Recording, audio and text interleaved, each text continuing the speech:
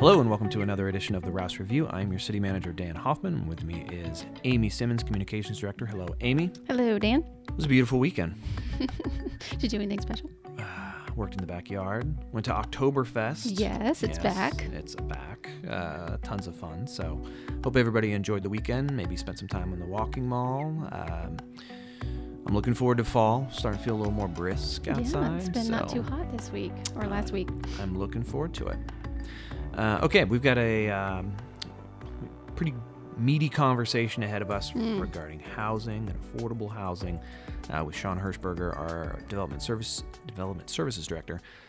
So let's get right into the show here. So tomorrow night, for those of you coming down to the council meeting, it's going to be public hearing mania. Lots of second readings. All public hearings. So we've got conditional use permits for short-term rentals. We've got a nursing home. We've got our new regs on short-term rentals. Exciting. Talk about that forever. That one's going to be one that gets discussed. A lot of times at second reading, remember, like we said before on the show, by the time it gets to second reading, it's pretty well baked. Mm-hmm. So you can still show up, be heard, things can still get voted down, but at this point, they've been thoroughly discussed. So some of these won't have a lot of discussion to them, but I do anticipate that our new short-term rental regulations will generate some discussion. And at this level, they could still be tabled, correct? Oh, yeah. I mean, it still can get tabled, rejected, sent back. I mean, there's a lot of stuff that could happen. So just because there's a lot of discussion doesn't mean that it's, likely to get tabled. Mm-hmm. A lot of times people are just, for one final time, voicing their opinion that they do or don't like something before it gets passed or rejected. We've got a few things around derelict property and tax abatement, some stuff related to bonds that we're issuing to the tune of $14 million. Yikes. All this was approved in the, not yikes, these are all good things that we're buying. I'm just mean yikes, that's a lot of money. It's a lot of money, yeah. I've never seen that much money. So for this was approved in the budget, so if you think this is, a new thing, no. When this was all approved as part of the budget, we're just now kind of getting to the point where we are issuing the bonds. Let's see. We also have the other thing that's going to generate a fair amount of discussion tomorrow night. And that is a proposed development in South Pleasant Valley. A couple of things to remind folks about. If you think that the roundabout is, attached to this development and inextricably linked to this development, that is not actually the case. The roundabout is a concept that's in the comp plan. The development can go forward without it. So the development that we're talking about is a townhouse development. We're talking 24 units on 4 acres. Currently, by right, they could build, I believe it's up to a 4-story office building. They could also do residential on the site. So this rezoning, and we are just at the rezoning stage. So if someone's curious, where the benches will be and where the reserved parking spaces will be and where the visitor parking spaces will be, that is not the level of detail we're at this stage. This is just a rezoning to allow for the townhouse development. They could, by right, currently just build office buildings, which, to be fair, generate way more traffic than townhouses. Yes. So, good. I'm sure it'll be a good, substantive, meaty conversation. We've got a lot of public comment on that one. So, I anticipate that some folks are going to show up. And that roundabout idea was a result of a VDOT study, I believe. Yeah. That we did on Pleasant Valley not too long ago. Yeah, and like the comp plan, the comp plan is just an aspirational document. Just because something if you look at our comp plan, you'll see, for example, I think Ward Plaza, it shows this redeveloped little, mixed use center with apartments and all that kind of stuff. That never happened. 10 years ago, we were hoping that something would occur there. 10 years later, we're still looking at it. It's purely an aspirational document. It doesn't dictate to to any level of detail what will happen on a property. Let's see. So what else we got? We've got, let's see, short-term rentals we already talked about. We're buying our Department of Social Services building. So that's Exciting. on the agenda. Very excited to get that under city ownership so we can stop renting. And a few other things that are kind of more procedural in nature. And then, of course, on the consent agenda, we will finally be adopting the strategic plan. Finally. Take a deep breath. It took a while to get that one to the finish line, and I'm very happy that it is finally done. It took us a little longer than we liked, but it is now done. So if you want to take a look at it, check out the agenda. There's a link in the agenda. And then finally, there's something that might look a little cryptic on here. It's Boards and Commissions Review of Effectiveness presented by me. We have a bit of an issue with our boards and commissions, and that is that they're not really representative of the community, really.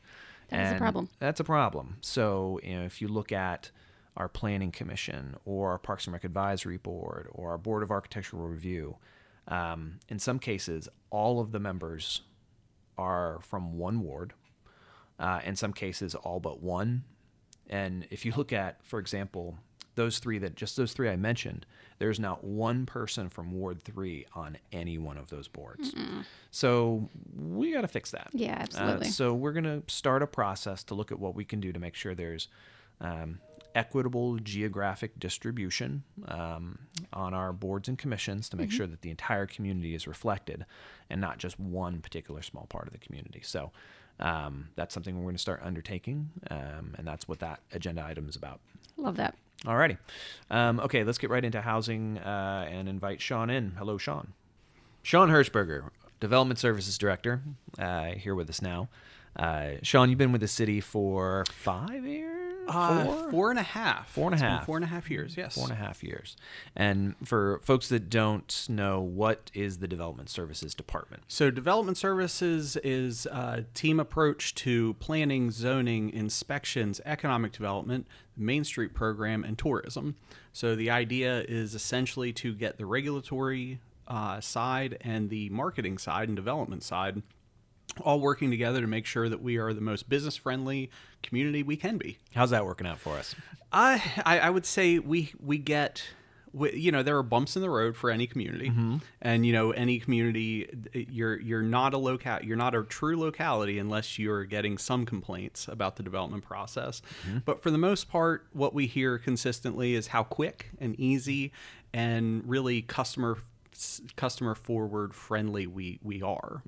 And I agree. The staff in particular, I've seen them really work hand in glove with folks trying to get permits, folks trying to build or develop. So we, in a fair and balanced way, obviously we try to make the process as easy and efficient and customer friendly as possible. Don't blame us when it goes to the Planning Commission or the council, because that's the point where the hard decisions get made. Absolutely. So when I know sometimes when people say the city does this or the city does that, sometimes it's the Planning Commission, sometimes it's the council, exercising what their authority is.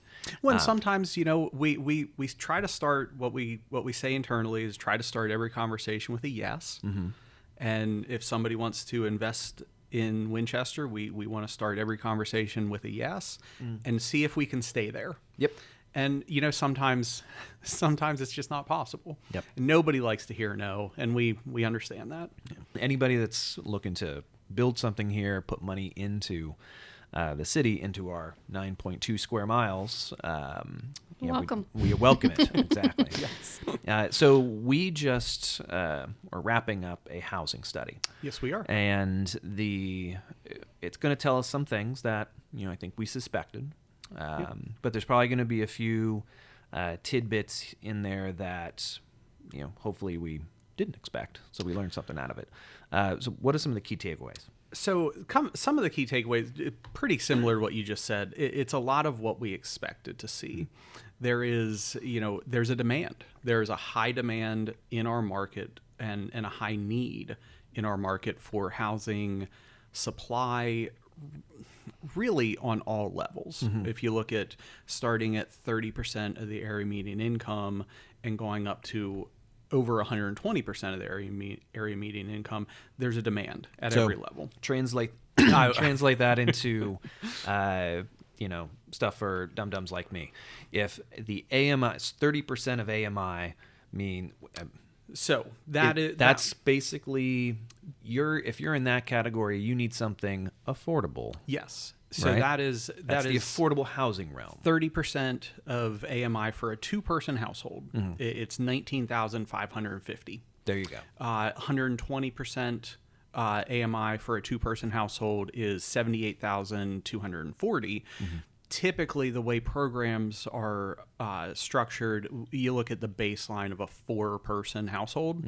So AMI, 100% AMI is $81,400. Okay. So that same household to be above 120%, it's $97,680 annually. 4-person baseline, extremely low, 30% and below income level, $26,500. So from folks with limited means on that kind of the lower end of the scale, there's a demand there. Yes. And then there's a demand for people of means who Yes. want to buy a house as well. So across the board, everyone wants a house. Winchester is a desirable place. Yes, How severe is the need in those different levels?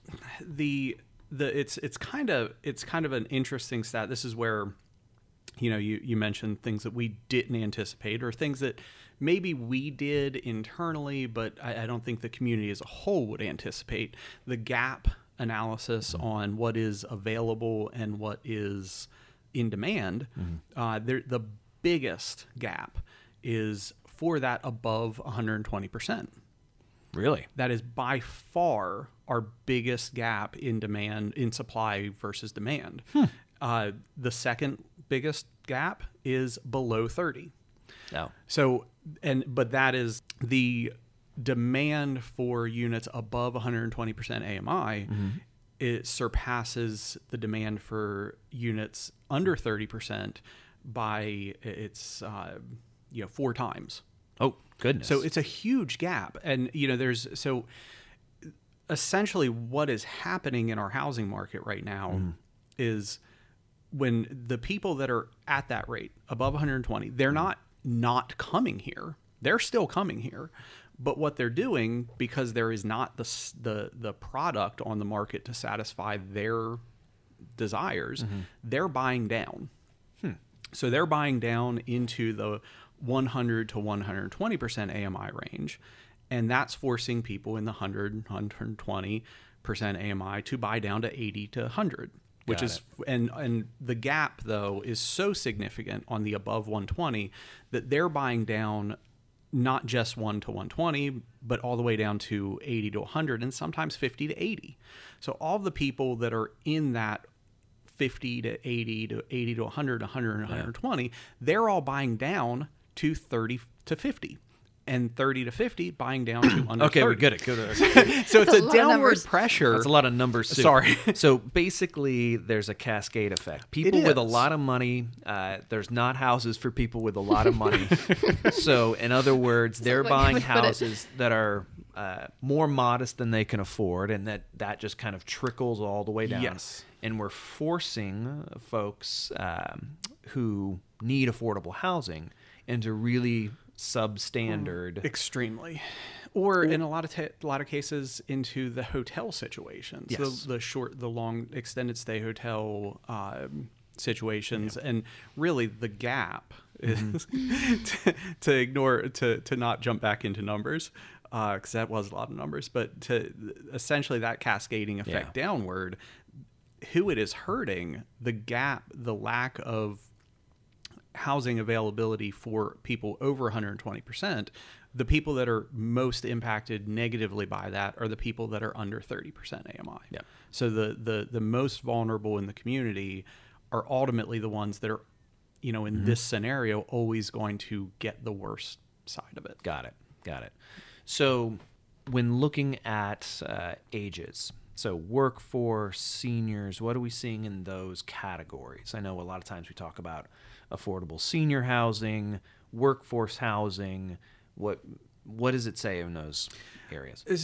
So if the gap is, and you know, I know we're going to talk about things that are on their way to being developed.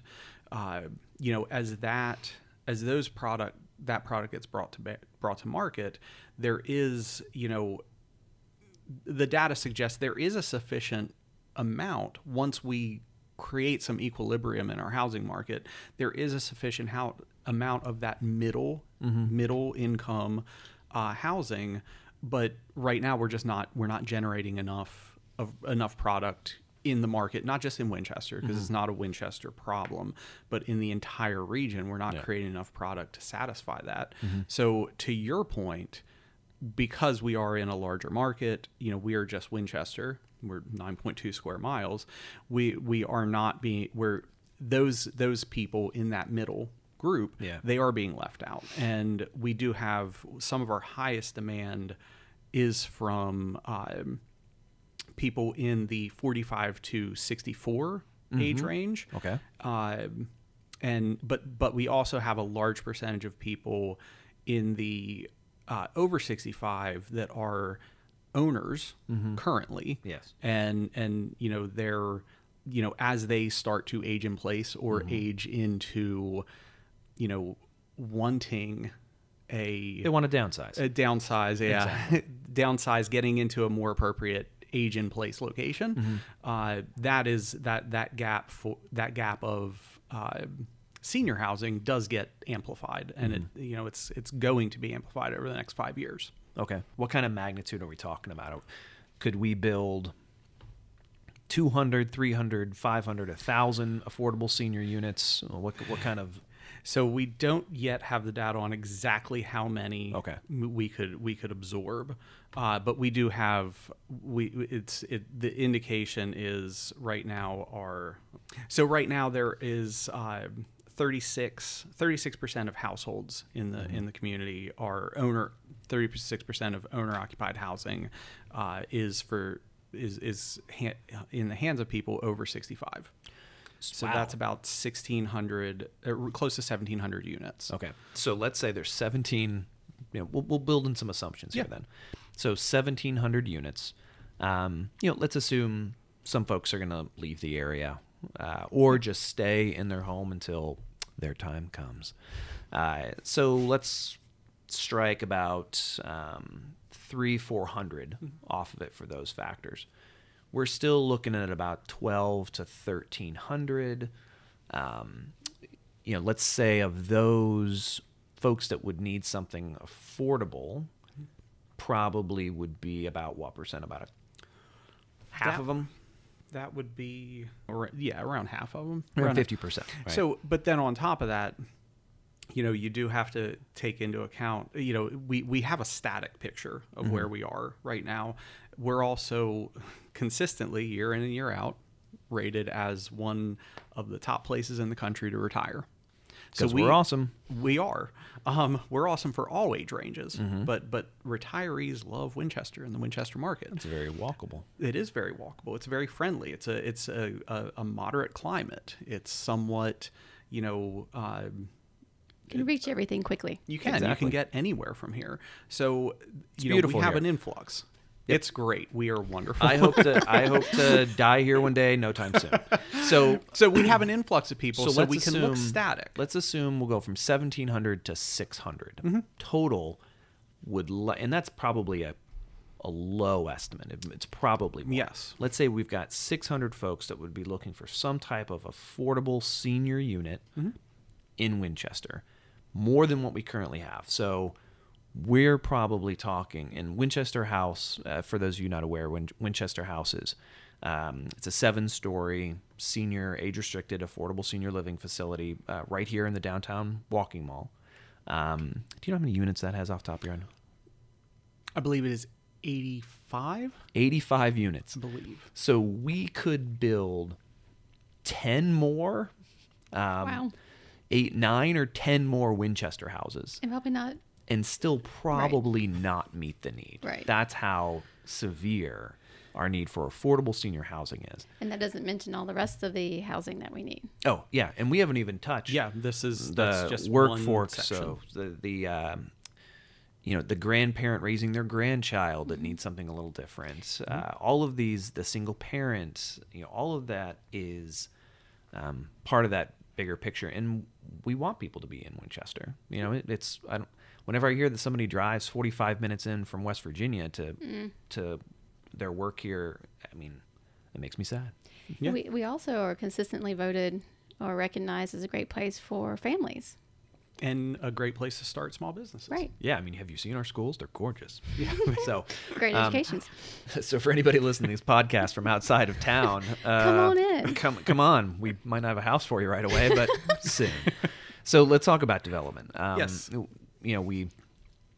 The process that I think a lot of folks, when they think about housing developments, they think about their own house. Well, I went, you get a realtor, you go look at them. There you go. I want that one, you buy it. A lot of people don't think about, well, at some point, a developer built that house. At some point, a developer built all of our houses, with the exception of like maybe some of the super old ones, which were built by hand.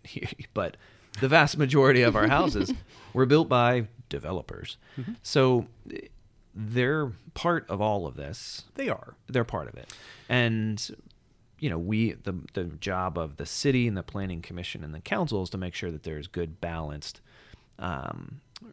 realistic development that meets our needs, and, provides us a good, healthy tax base.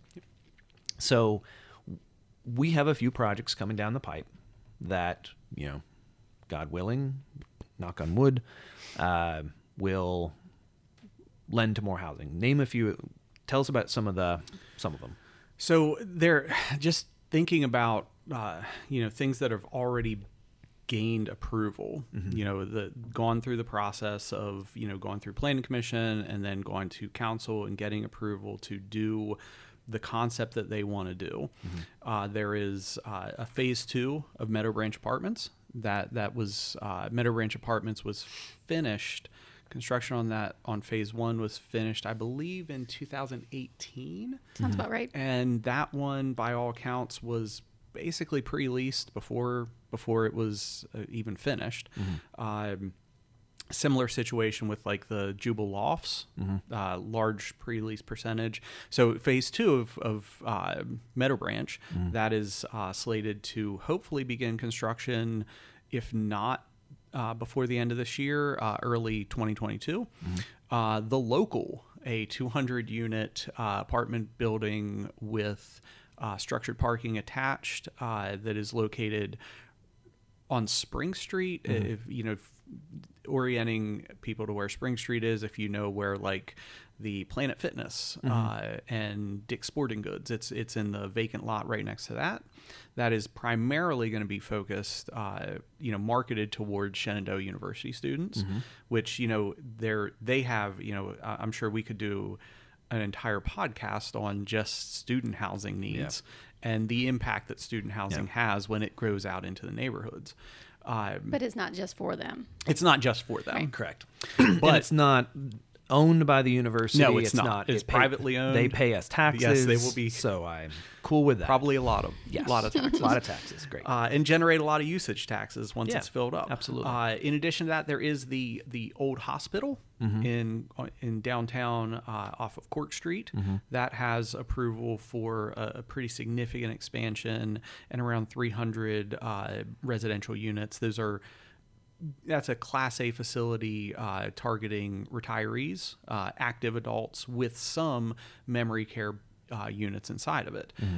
Same group that did that has also got approval for about 360 units where the old Frederick County Middle School is. Oh, yeah. That is about 180 of those units are active adult, not no nursing facility involved. Now, but when you just say active active adult, healthy. It's a new buzzword. Yes, it is. It's over 55, There you over go. 65. The people that, they are those empty nesters that are, a Got lot of what we're seeing right now is people leaving Northern Virginia, people leaving, other it's large not quite urban centers. senior housing. Correct. But it is age restricted. Yes. It's almost like, people have raised their kids. They're still, a lot of them are still active in the workforce, but they have the flexibility. And this is a great place to come when you have that flexibility. You want to give up So- all that maintenance. Yes, and then the other half of that development that's been approved is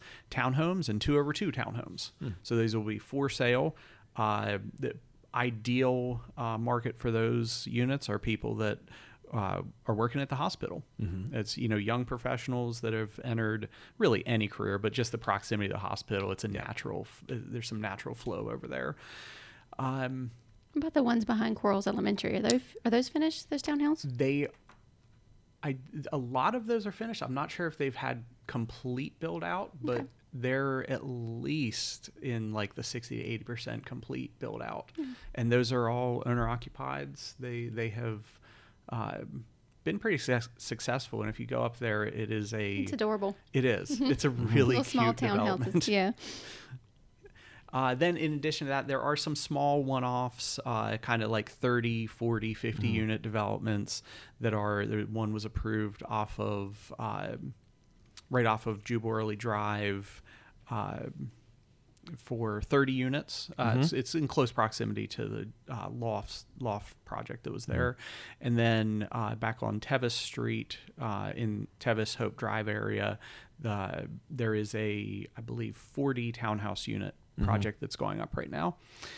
Then just here in the downtown, this made news this week. We've inched ever so close to final sale of the Winchester Towers lot for 174 unit development that would span from Piccadilly Street to Baker Street.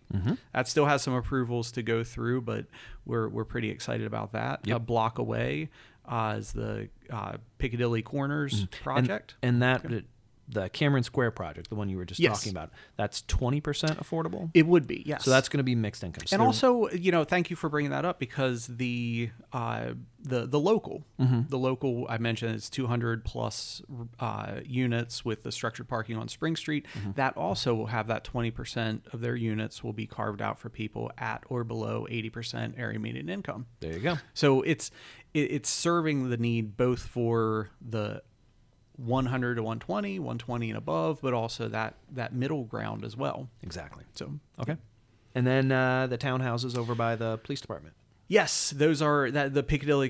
Thank you. To finish that one, that's about 16 units. That the site plan is being drawn up right now. We're hopeful to see that under construction around March of next year. Okay. Great. It's a lot of. So long story It's a short, lot of building. that is a lot of building, which is great. We need it. So long story short, we need housing in all segments. Yes. We have some in the pipeline. We could use more. One of the more severe areas of need is affordable senior housing and folks that are of that 30% AMI range.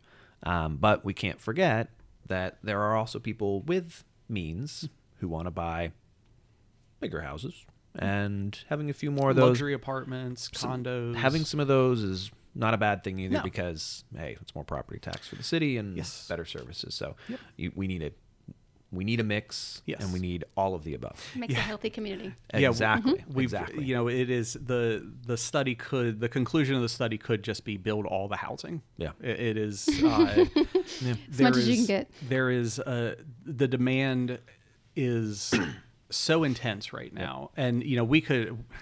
Sorry, I'll try not to dive down too much of a rabbit hole on this, but it is people talk about ownership, and there's a strong desire to see more ownership in the market. However, without adequate rental properties being created, what we're seeing in real time, and the data backs this up, is the lack of 3-bedroom rentals is causing the environment where people are coming in and buying single family dwellings that used to be owner occupied, putting a little work into them, and then renting them. And so we're seeing, we're already in a position where 56% of our housing stock is rental. And, whenever we see large projects come up for approval that are, well, these are all rentals. There's 200 more rental units. And I know that causes some anxiety, but if we don't provide what the market's demanding, what we're going to see is our existing neighborhoods have more of a pressure to go in the rental direction. Exactly. So it's a complicated issue, and every action has consequences. Yeah. So, and then one last thing, because we get this question all the time. People will point out an empty lot and say, well, why can't you just put it there as opposed to my neighborhood, or build it over there on that? The city actually owns relatively little property, and we can't make people build what we want in certain places. They still have private property rights. We can control the zoning, and that determines in general what's going to be built. But if by right they can build apartments, we can't say we didn't want that there. You can't build apartments. You have to build a grocery store. Right. Now we can't make the private sector build just what we want them to build just because of it. You said the G word. You said the G word. Grocery store. Grocery store. Yeah, we were talking about housing. Yeah, well, rabbit hole.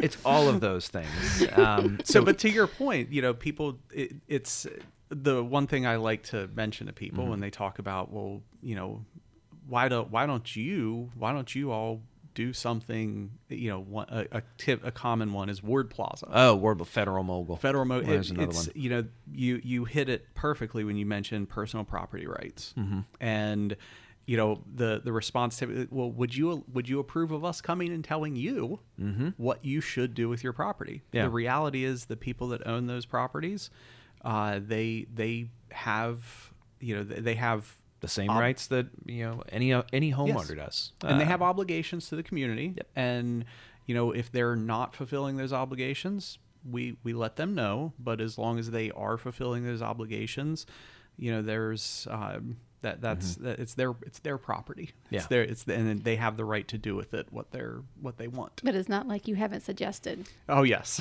We suggest a lot multiple times. But no, and also to your point, the dollars and cents play a big part in all of the conversations. So if what you want is affordable housing, saying, well, why don't you do it there? There's a whole value dollars and cents calculation that goes into every development project. And sometimes the cost of acquisition just eliminate the ability for affordability. So when someone says, put that affordable housing project on that property, that's not going to, we just can't make that occur. That is correct. We can put some things in place. We also can't make it work there, like as Shawn was saying. Well, and that's the fine. We can put things in place to say that, any development over a certain number of units has to be affordable. Like, we can put some minimums in. However, if we said, well, 50% of all new developments over a certain size have to be affordable, nothing will get built. No. Yes, it would just not happen, because there would be zero development. There would be zero development, because the property owners and the builders themselves would look at it and say, well, I can't make money doing that. And we don't begrudge anybody making a buck, but it has to be realistic. Like, we have to, in essence, nurture the private sector to build the housing stock we need, because the city does not build housing. So anyways. And I hope we don't. No, definitely not. Okay. Well, this has been interesting. I hope it's been interesting for everybody that listened to us talk about housing. And this week, we have some pretty significant, as we talked about earlier, we've got some significant things in front of council. If somebody wants to get involved and wants to pay attention to what's going on with development in the city, I encourage you to check out the city's website and look at when the Planning Commission meetings are. when the city council meetings are, when our planning and economic development committee of the council is held. And the 'Cause EDA. in the EDA, all of those things and more really help guide the process. So get involved. If you've got, a big empty parcel of land in your backyard and you just think that it's a free private park, it might be owned by someone that wants to build on it one day. So look it up, figure it out, get involved. And you also have to check these things, these resources you talked about, often, because if it's anything like public services, you start talking about it years ago. And it may take 5 years or more before something happens. It's always kind of an entertaining cycle to go through when something big comes about and you hear this is happening so fast. Like, no, it's actually been happening for months. Or maybe years in some cases. Yeah. Closing Tevis. That's 5 years in the making. Yes. But the best thing, you as residents can do is just be involved, be informed, check out the city website. I know it's not always the most exciting stuff, but it's a good way to keep from being surprised. Yep. All right. Thank you very much, Shawn. Thank you. All right. That was Shawn Hershberger. It sure was. I don't, Shawn oversees a lot of stuff here in the city. He mentioned planning. It also includes zoning, code enforcement, the economic development piece. It's a pretty big job. So just by itself. By itself. So if you look at our strategic plan, I think half the items in there are tagged to that department. So always, it's a big job, a lot of stuff going on, a lot of stuff to do, and it's very knowledgeable about it all, though. Yeah. So if you're a resident and you're kind of wondering what is the Development Services Department, definitely encourage you to go to the website and learn a little bit more. Absolutely. All right, Amy, what else we got going on? Okay, well, it's fall, which means there's a lot of things going on now. Is it technically fall? Well, I don't know if it's... When does the solstice that marks the beginning of fall happen? You are asking the wrong person. Isn't there a solstice involved at some point that makes it fall? Sure. An equinox of some sort? I don't know. I just know that it's not so hot, and that means fall's coming. You'd be a very bad weather person. Very bad meteorologist, yes. But speaking of natural things that we can't really control, the bloom. And I don't mean Shenandoah Apple Blossom Festival, which is also called... We can't control that either. We can't control that either. But we love Brad Beach, but we cannot control the Apple Blossom Festival. No, but it's also called the bloom. But I am talking about the algae bloom. That was in the North Fork. It was... What a non-event. Yeah, it was in the North Fork of the Shenandoah River. It has now dissipated, and we are out of the... Our water's fine, long story short. Don't worry about it. Yeah, even when it was in its peak, we didn't have any toxins in our water. Yeah, we did not have any toxins. We were able to manage that just fine. We took all of the right precautions, so no sweat. But if you wanted more information about what that is, we have it on our website under latest news. So the roll-off carts, another big news. There you go. They are almost all delivered. Yes, I got mine. Yay. Very excited. Just a little tiny portion of the city has not gotten theirs yet, but it's coming very soon. And they will be starting the size swaps for those who... So for those of you who thought 95 gallons, that's too much. That's exactly what I need. I'm a single person living at my house. Maybe the 35 gallon, because I hear a lot of one of the frequent issues of concern that I hear from people is it's way too big, and I can't lift this thing. Well, first off, it's on wheels.